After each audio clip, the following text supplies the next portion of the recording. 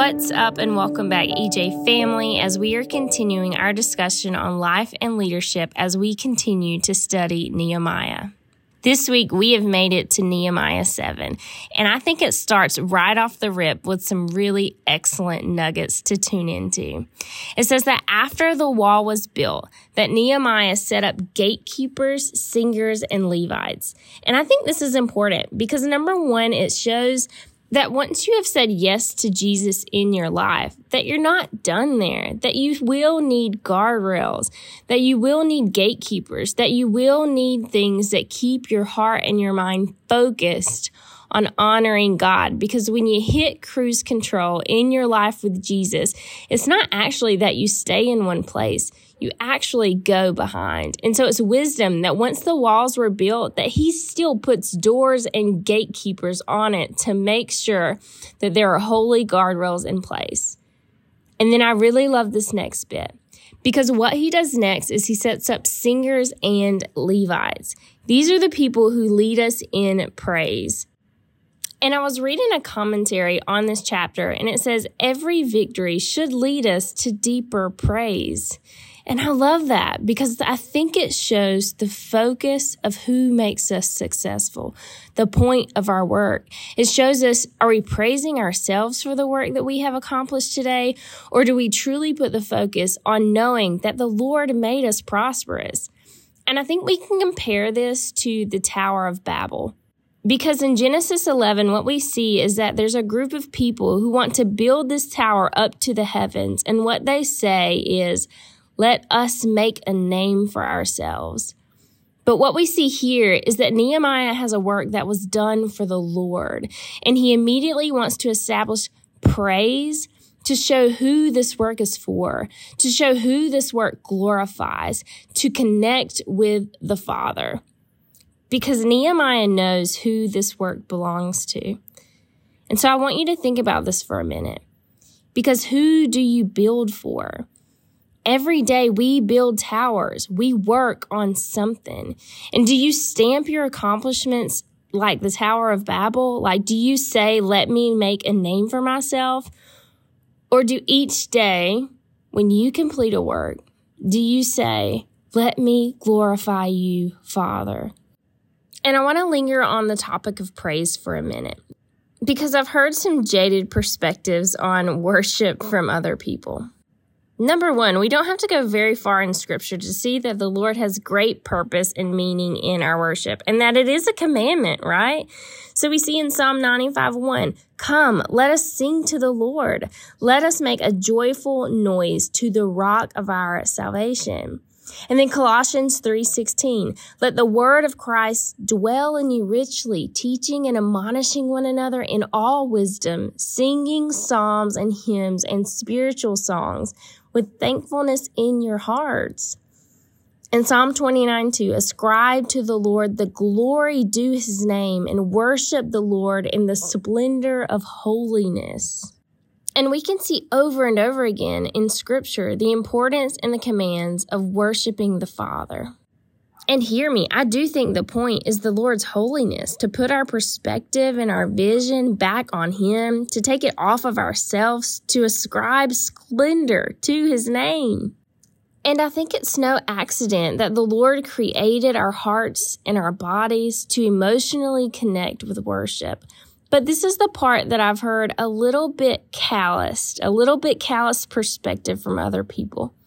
Like, oh, did you really experience the Lord? Or did you just feel moved by that chord change or D minor or whatever it may be?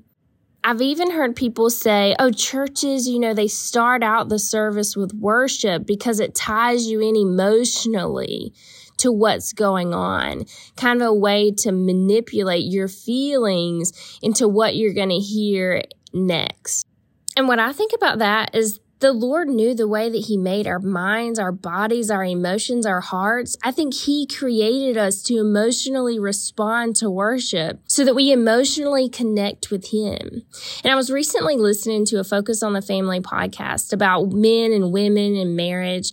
And on there they said, women actually have better memories than men. And why is that? The conclusion was that because women more often attribute emotion to memory, right? And when you have emotion connected with memory, it lingers with you longer. You remember it longer. And so I think there's a purpose that we have this emotional connection with worship because it connects us to those moments of triumph and victory that we give Him the glory for. It helps anchor our hearts and our minds on who is holy, on who we live this life for, so that we can anchor our memories to Him.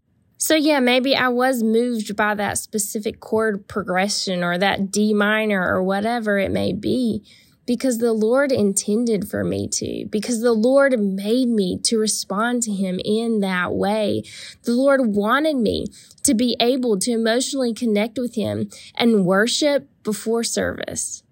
So we see Nehemiah set up gatekeepers. We see him setting up worship.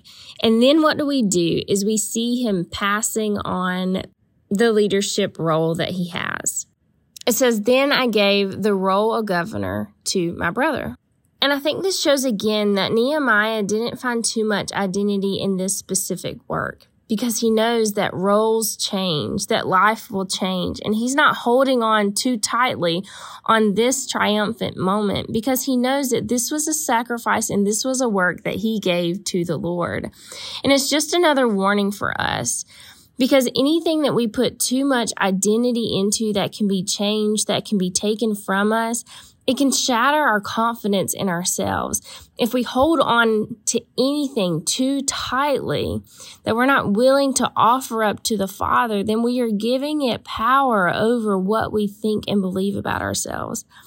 Because seasons will change, because roles will change, but we are useful in every season and in different roles if our purpose is always to glorify God. And lastly, again, we see the names of all the Jews who gave up and sacrificed and came back to Jerusalem instead of staying in Babylon. And we've already seen these names listed in Ezra 2. And I think this just underscores the fact that the Lord does honor your sacrifice to live a life of holiness. Because walking uprightly will sometimes require sacrifice, Maybe it means that sometimes you have to say no to a more lucrative position because the mission of that work in that place, in that atmosphere is not honoring God, that company is not where you honor the Father. Or maybe it means that you have to let go of relationships with people who drag you into gossip or negativity or promiscuity or greed. Maybe it means that you have to say no to a new car or, those multiple family vacations or participating in, these extracurricular activities sometimes so that you can remain faithful to the tithe. Because I want you to pause and evaluate. Have you ever sacrificed for the Lord? Do you say no to momentary pleasure or temporary gain for an everlasting satisfaction of a life well lived for the Father? Because if you call yourself a Christ follower and you can't pinpoint times in your life where you've had to tell your flesh no, then I want you to reevaluate who and what really owns your soul. Because it can't be both you and Jesus calling all the shots in your life. You have to be honest with yourself and asking, is Jesus just my Savior or is He my Lord? I hope that you enjoyed Nehemiah 7 today. Don't forget to like and subscribe to the podcast. Share it with some friends. Check us out on social media on Instagram and Facebook at Everyday Jesus Community. And I can't wait to be with you all next time. And until then, just remember, every day, Jesus.